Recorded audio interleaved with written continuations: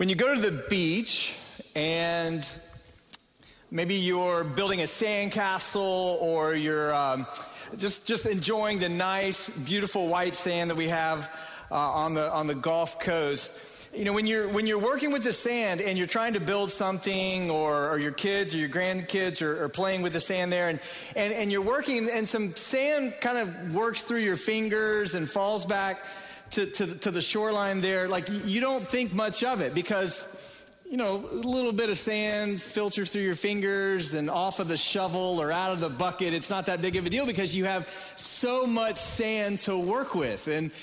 And similarly, you know, when you're using words and you're using thousands of words a day and you're using tens and hundreds of thousands of words a week, a few misplaced words, a few lost words, a few words that maybe shouldn't have been said or that came out the wrong way. You know, it doesn't seem like that big of a deal in the broad scheme of things because you're using so many. But I'm really excited about this current teaching series called Words Matter because we're realizing that, no, even a few lost words, a few misplaced words, a few words poorly spoken, a few words that get away from us, you know, it's not like sand at the beach because these words have consequences.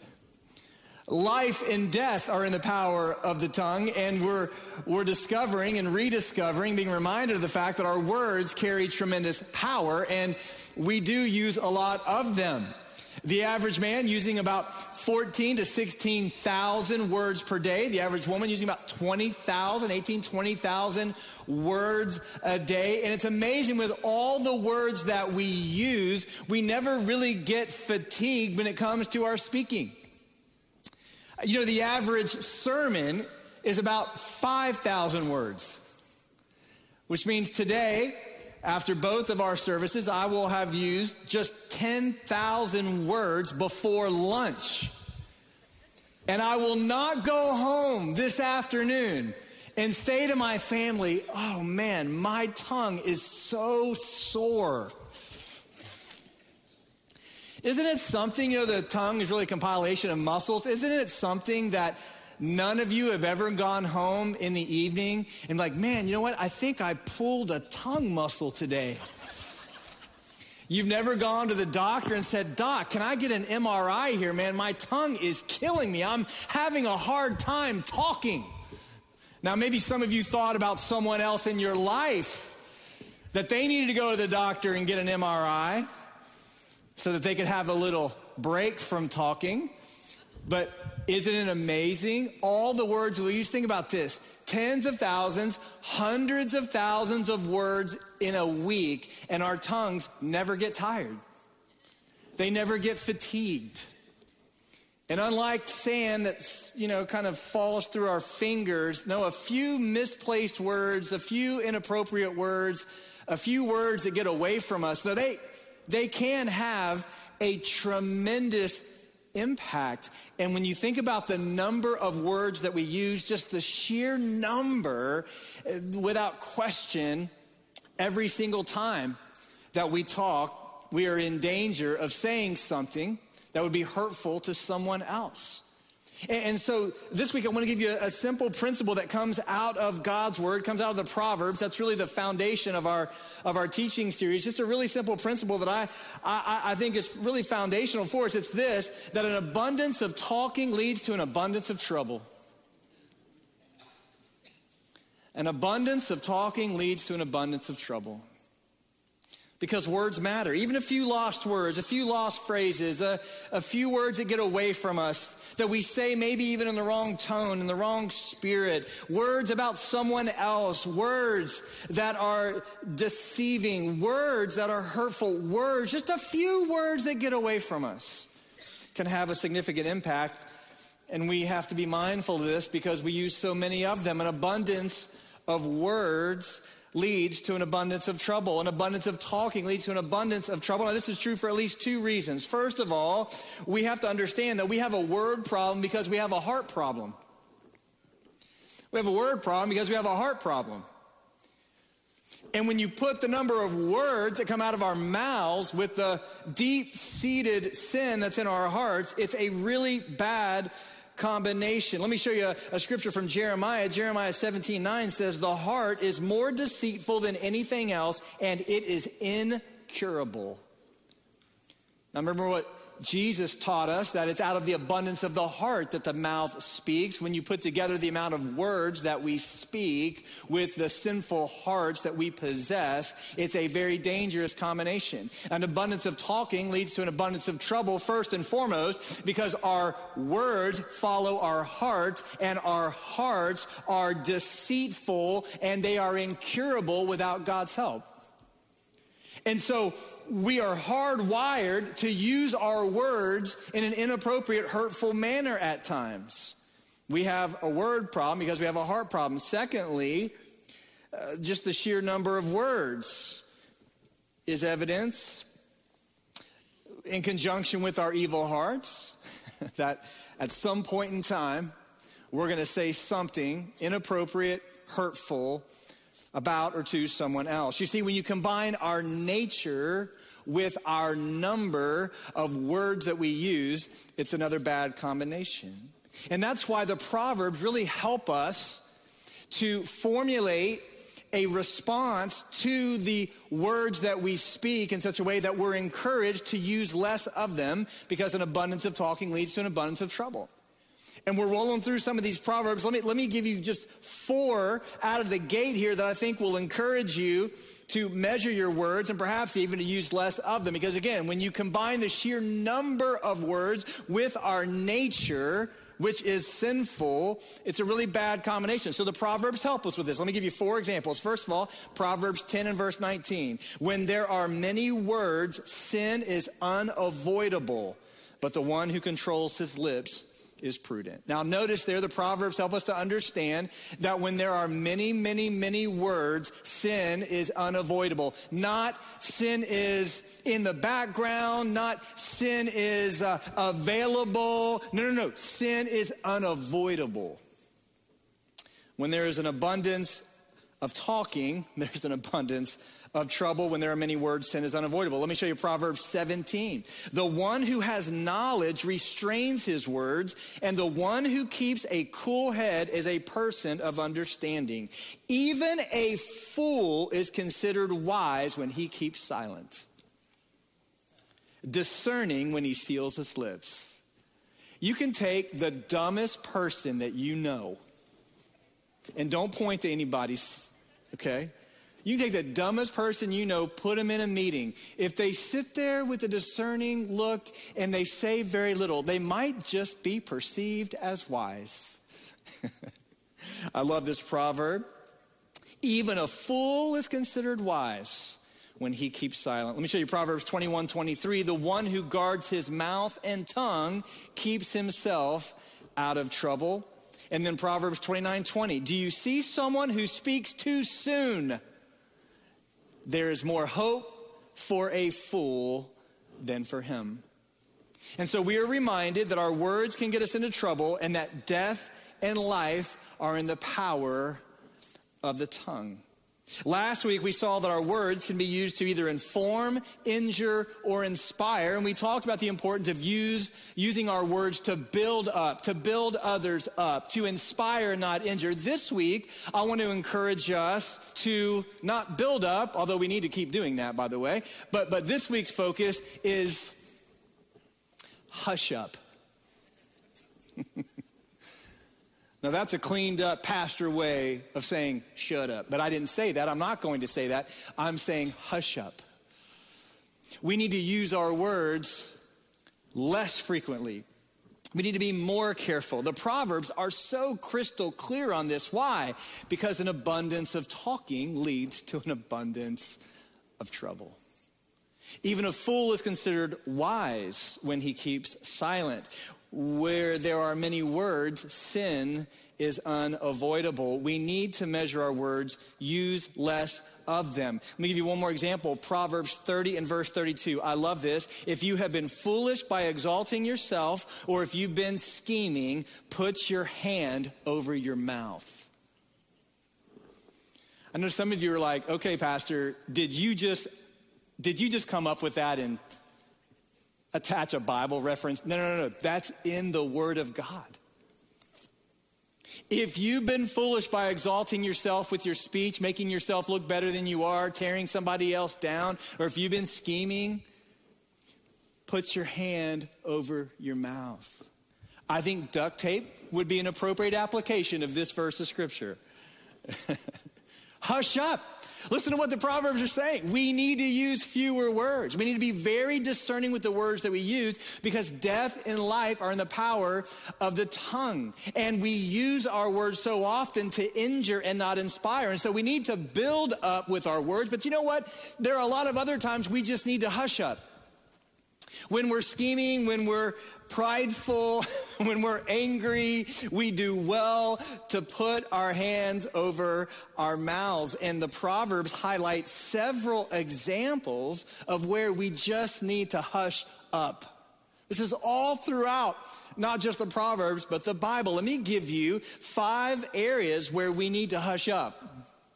5 critical areas where we often use words to get ourselves or others into trouble. First of all, the issue of lying. Deception. The Proverbs have much to say about this. Let me give you one example in Proverbs 12. Truthful lips endure forever, but a lying tongue only a moment. Deceit is in the hearts of those who plot evil, but those who promote peace have joy. Show you what Jeremiah says here, talking about the wicked. Their tongues are deadly arrows. They speak deception, lies. With his mouth, one speaks peaceably with his friend, but inwardly he sets up an ambush. You know, lying, deceiving is a huge part of how we use words to hurt others and also hurt ourselves. It's an area where we need to hush up, put our hands over our mouths. Lying is a critical area of growth, I'm sure, for many of us, if not all of us. And you know, lying is something that we often demonstrate from the earliest of years. I'll never forget early in my parenting. You know, my wife and I have 4 kids, and our middles, our second and our third are only 18 months apart. Yes, I know. And so we had a fun run there. At one point we had, 3 kids. I mean, they were 4 and under or 5. I don't even remember. It's all a blur. But my middles, I'll never forget when my firstborn son, he was about 3 years old at the time, and my second daughter, his sister, just 18 months younger. She's 1-ish, somewhere in that range. And I remember something was missing from her room. And we were looking for this thing. It was gone. There was, like a mess in the room. Something. It looked like somebody had broken into her bedroom. And I'll never forget, I walked in there, and my son's in there just kind of wandering around aimlessly. And, hey, buddy, do you know what happened here? Nope. Well, man, who took this, and who made this mess? And I will never forget, he looked up at me, looked at his sister, who was in her crib at the time. Her.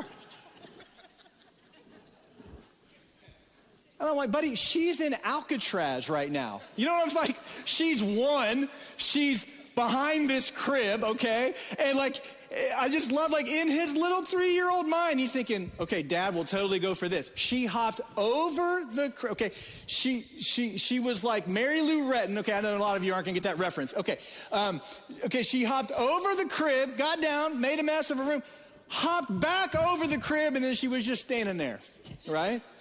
And then that's just such a silly example of, we don't have to teach kids to lie. We don't teach kids to deceive. We don't teach adults. But you think about just all of the damage done to relationships, even our society, through deception and lying. People covering their tracks. It happens at early ages in seemingly harmless ways, cute ways. But I tell you, it happens older in life in critically damaging ways. That's why, I teach my children, I would rather hear a bad truth than a good lie. Because the good lie always catches up with you. And the Proverbs help us to understand that one of the ways our words get us into trouble is when we try to cover our tracks with lying and deceit. Our tongues are like deadly arrows in those situations. With our mouths, maybe we speak peaceably with a friend, but inwardly setting up an ambush. We're using our words to harm someone else, to protect ourselves. Lying, deceitfulness is a huge part of how our words get us into trouble. Secondly, let me give you another area, gossiping. Proverbs have a lot to say about this. Gossiping, using our words to tear others down. Proverbs 11, with his mouth, the ungodly destroys his neighbor, but through knowledge, the righteous are rescued. Proverbs 20 and verse 19, the one who reveals secrets is a constant gossip. I love this. Avoid someone with a big mouth. Again, I know what you're thinking. All right, Corey, you just put that in there. No, that is inspired by the Holy Spirit. Avoid someone with a big mouth who's always talking, tearing others down. There's danger there. I love that. That's such a helpful verse. Let me give you one more, Proverbs 26:20. Without wood, fire goes out, and without a gossip, conflict dies down. Avoid someone with a big mouth. I love that. Gossiping, hurting someone else, tearing them down, again, maybe even to their face, building them up, setting an ambush, though, with how we use our words. Lying, deceitfulness, gossiping, injuring others. Let me give you a third area, arguing. Kind of a good old-fashioned Bible word for this is quarreling. Someone who's argumentative, quarreling, just constantly agitating. Proverbs 26:17, a person who is passing by and meddles in a quarrel that's not his is like one who grabs a dog by the ears. Proverbs 26:21, as charcoal for embers and wood for fire, so is a quarrelsome person for kindling strife. Hey, can I give you just maybe a helpful word here? You know where we see a lot of quarreling today? Social media. Like I told you last week, I mean, it's not just words now like coming out of our mouths that can get us into trouble. It's what our thumbs type, or for some of you, your fingers type, or you're on your keyboard. I tell you, I see so much foolishness on social media. I don't know, when I was younger and less wise, maybe, I would try to engage every now and then. You know what I realized? There's just no convincing people who are just dumb. You know? Because when I'm scrolling through, you know what? I know that I'm right. Do you all have the same opinion of yourself, right? I know I'm right. And in my mind, my arguments are clear and coherent. They are biblical. They are Holy Spirit inspired. And there are all these other people out there, thousands of them, and they apparently don't have the Holy Spirit. And so he has entrusted me with the burden of convincing them that they are morons. And so, you go after it. And of course, it doesn't work, right? It's a horrible platform for trying to have an intelligent conversation. Because you know what I've learned? Everybody is a brave, fierce warrior behind a keyboard. It's just, you look at our culture right now, it is amazing to me how much arguing or quarreling exists. I tell you, watch television now, you used to have news, and now you just have debates. I mean, it's true like this in the sports world. Go Bucks tonight. I'm all in on the Bucks. You know what I like? You turn on the TV and you turn on something in the morning. You're listening to the radio. So often, what do you have now? You have shows designed to where you've got 2 or 3 or 4 different vantage points, and you're presenting your case. And we just kind of as a culture, like we find that engaging, and it's just some of it's fun, but a lot of what we have culturally, it's just flat out arguing, quarreling, people trying to convince other people that aren't going to be convinced. And then when you get on social media, you see it on Facebook. I can't tell you how many times. I've just seen foolishness. And the scripture speaks to this. As charcoal for embers and wood for fire, so is a quarrelsome person for kindling strife. That's a danger of how we use our words. I'm going to give you another fourth kind of category that the Proverbs speak to here, where we just need to kind of hush up and be more wise. Manipulating others. We use words in that way, try to get our way. Proverbs 26:18-19, check this out. Like a madman who throws flaming darts and deadly arrows, so is the person who deceives his neighbor and then says, I was only kidding. Proverbs 26, smooth lips with an evil heart are like glaze on an earthen vessel. A hateful person disguises himself with his speech and harbors deceit within. When he speaks graciously, don't believe him, for there are 7 detestable things in his heart. Though his hatred is concealed by deception, his evil will be revealed in the assembly. There's manipulation, a certain type of deception there. I have to say, I've been guilty of this. I'll give you an example in my marriage, for years. I mean, I still have to wrestle with this temptation, especially early on in my marriage. And, I'd find that sale on a certain golf club at Dick's Sporting Goods, and it's $99.99. And in a moment of weakness, I'm like, okay, I'm going to get it. And then I got to go home and tell my wife that, okay, I spent with tax, like $107 on this golf club, Which when you're buying diapers and everything else, there's a time like that. I don't know, but it's golf, so again, I think it's of the Lord. So, so I'm good with it, but I got to convince her to be good with it. And so I don't know, guys, you ever done this? You go, she said, all right, yeah, I got this golf club. All right, well, how much was it? About $90. Anybody ever done that? Anybody ever round down?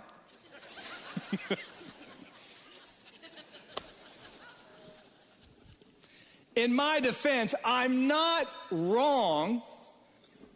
About $90. And then banks ruin my life with online banking, and then she can just go to the app. Well, why is it $107? Oh, honey, well, there was a little bit of tax on there, and yeah. No, I'm sorry, I forgot. It was $99.99. About $90. You ever do that? Honey, how much is that new car? I love these people at Christmas time that go out and buy $75,000 Lexus. You like the one commercial? These people are like 18 years old and they both have a brand new car. You like that one? That's my favorite. Hey, here's an $8,000 car. Hey, I got you one too. Great. Y'all, they look 18 years old. Y'all know the commercial I'm talking about? You ever go buy a new car? It's $49,900, right? About $40,000, baby. It's about $40,000, right? You round down or you round up. You use where you manipulate a little bit. You fudge the numbers. You kind of twist the words to get what you want. Let me give you one last category: rationalizing. This kind of brings everything into focus. Rationalizing. I love this. This isn't about words per se, this proverb, but check it out. It kind of, again, out of the abundance of the heart, the mouth speaks. Proverbs 21:2. All a person's ways seem right to him. My ways and my thoughts seem right to me. They make sense to me. Your ways, your thoughts make sense to you. They seem right to you. All of a person's ways seem right to him, but the Lord weighs hearts. And the problem with all of these issues, right? Lying, gossiping, arguing, manipulating, rationalizing. It's right to me. You know what they all boil down to? One central issue: self. Self. They all boil down to self. Every single one of them. Again, we round down, we round up, we deceive, manipulate, talk down about others, make excuses, justify our bad behavior while being judgmental toward others, rationalize, vilify in an effort to what? To make ourselves look better and make ourselves feel better. The power of words. Words matter. We use our words in these ways. They injure. These are all ways that we use our words in destructive ways. Ways that can ruin relationships, ruin testimonies. Isn't it so often the case that there have been people whose lives, whose careers have been ruined, not because of what they did, but because of how they tried to cover it up? They just come out and owned it right away. The consequences would not have been as severe. We teach this to our children. The cover-up is always worse than the crime, but we use our words to round up, to round down, to manipulate, to deceive, to talk down, to make excuses, to justify, to rationalize, to make ourselves look better and feel better. But at the end of the day, all we're doing is causing more harm, more damage. And so what do the Proverbs teach us? What does God's word teach us here? We need to put our hands over our mouths when it comes to these areas. We need to avoid people in our lives who have a big mouth, whose words get them in trouble, get us in trouble, drag us down. And here's the thing, we have to take a long look at our hearts and understand out of the abundance of the heart, the mouth speaks, and we're always going to be tempted to make ourselves look better and feel better. And you know what the Christian life helps us to understand? This is the beautiful, freeing thing. The Christian life is ultimately not about us, it's about others. It's not about building me up, it's about building others up.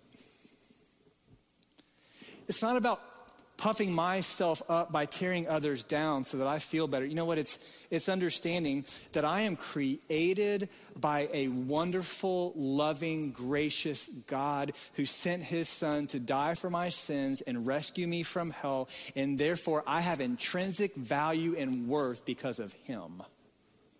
I don't have to tear people down to make myself feel better. No. I am loved, chosen, redeemed, accepted because of what my Savior has done for me. So you know what I can do? I can cheer on others. I can delight in their success. I can encourage and inspire. In other words, let me say it this way. I can be constructive and not destructive with my words. It's okay.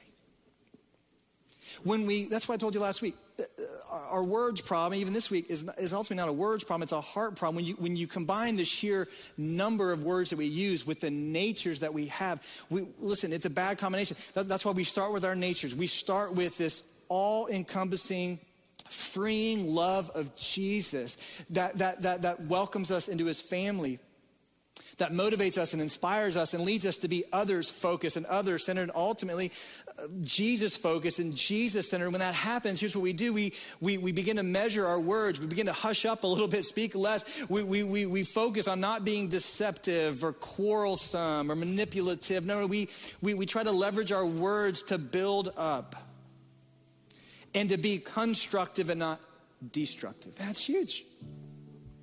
Let me show you just one slide here that we put together that I think kind of encapsulates this. Here's the shift. When you come to Jesus with your heart and you accept his redeeming love into your life and the fact that you are a child of God and you are fully loved and accepted, you know what I mean? Like when you have that and it frees you, look at this, to take something like anger and replace it with a graciousness. To hush up on the left and to build up on the right. So we instead of using words in an angry manner, we use them in a gracious manner. Instead of using them in a complaining, grumbling kind of manner, we use them in an uplifting manner. Instead of being harsh, we're tender. Instead of being resentful, we're kind, negative, positive, judgmental, no, compassionate. Instead of using our words to gossip and tear others down and to hurt them, we speak words of blessing, and instead of being critical, we encourage. These are just some examples of how I think the Proverbs help us to formulate words that build up, that inspire. In order for that to happen, we got to hush up and really give attention to these areas that are so destructive. I'll give you one last example. I move into the first century here. We're just after the life and ministry of Jesus. Get into the days of the New Testament, right? And you see the church beginning to minister and serve, and you see the apostles beginning to work in a powerful way. And there's a man who comes into their lives whose birth name was Joseph. Now, you won't recognize him by his name, Joseph. You won't recognize him by his birth name. You recognize him by his nickname. Some of you are wondering right now, who is this Joseph? A friend of the apostles. A key servant of the Lord, a key leader in the missionary endeavors of the first century. He didn't go by Joseph. You know why? The apostles gave him another name. They gave him a nickname. And his nickname was Barnabas. And you know what Barnabas means? Son of encouragement. You know, they would often name people back then based on something that stood out about a feature or person. You got this guy named Joseph, and he began to associate with the apostles, began to serve the Lord, and this guy was such an encourager. He was such a blessing to be around. He was such a positive energy and a positive force. That the apostles said, you know what, we're not going to call you Joseph anymore. We're going to call you Barnabas. We're going to go, hey, you see my friend Encouragement here? That's what it meant. Hey, let me introduce you to my good buddy Encouragement.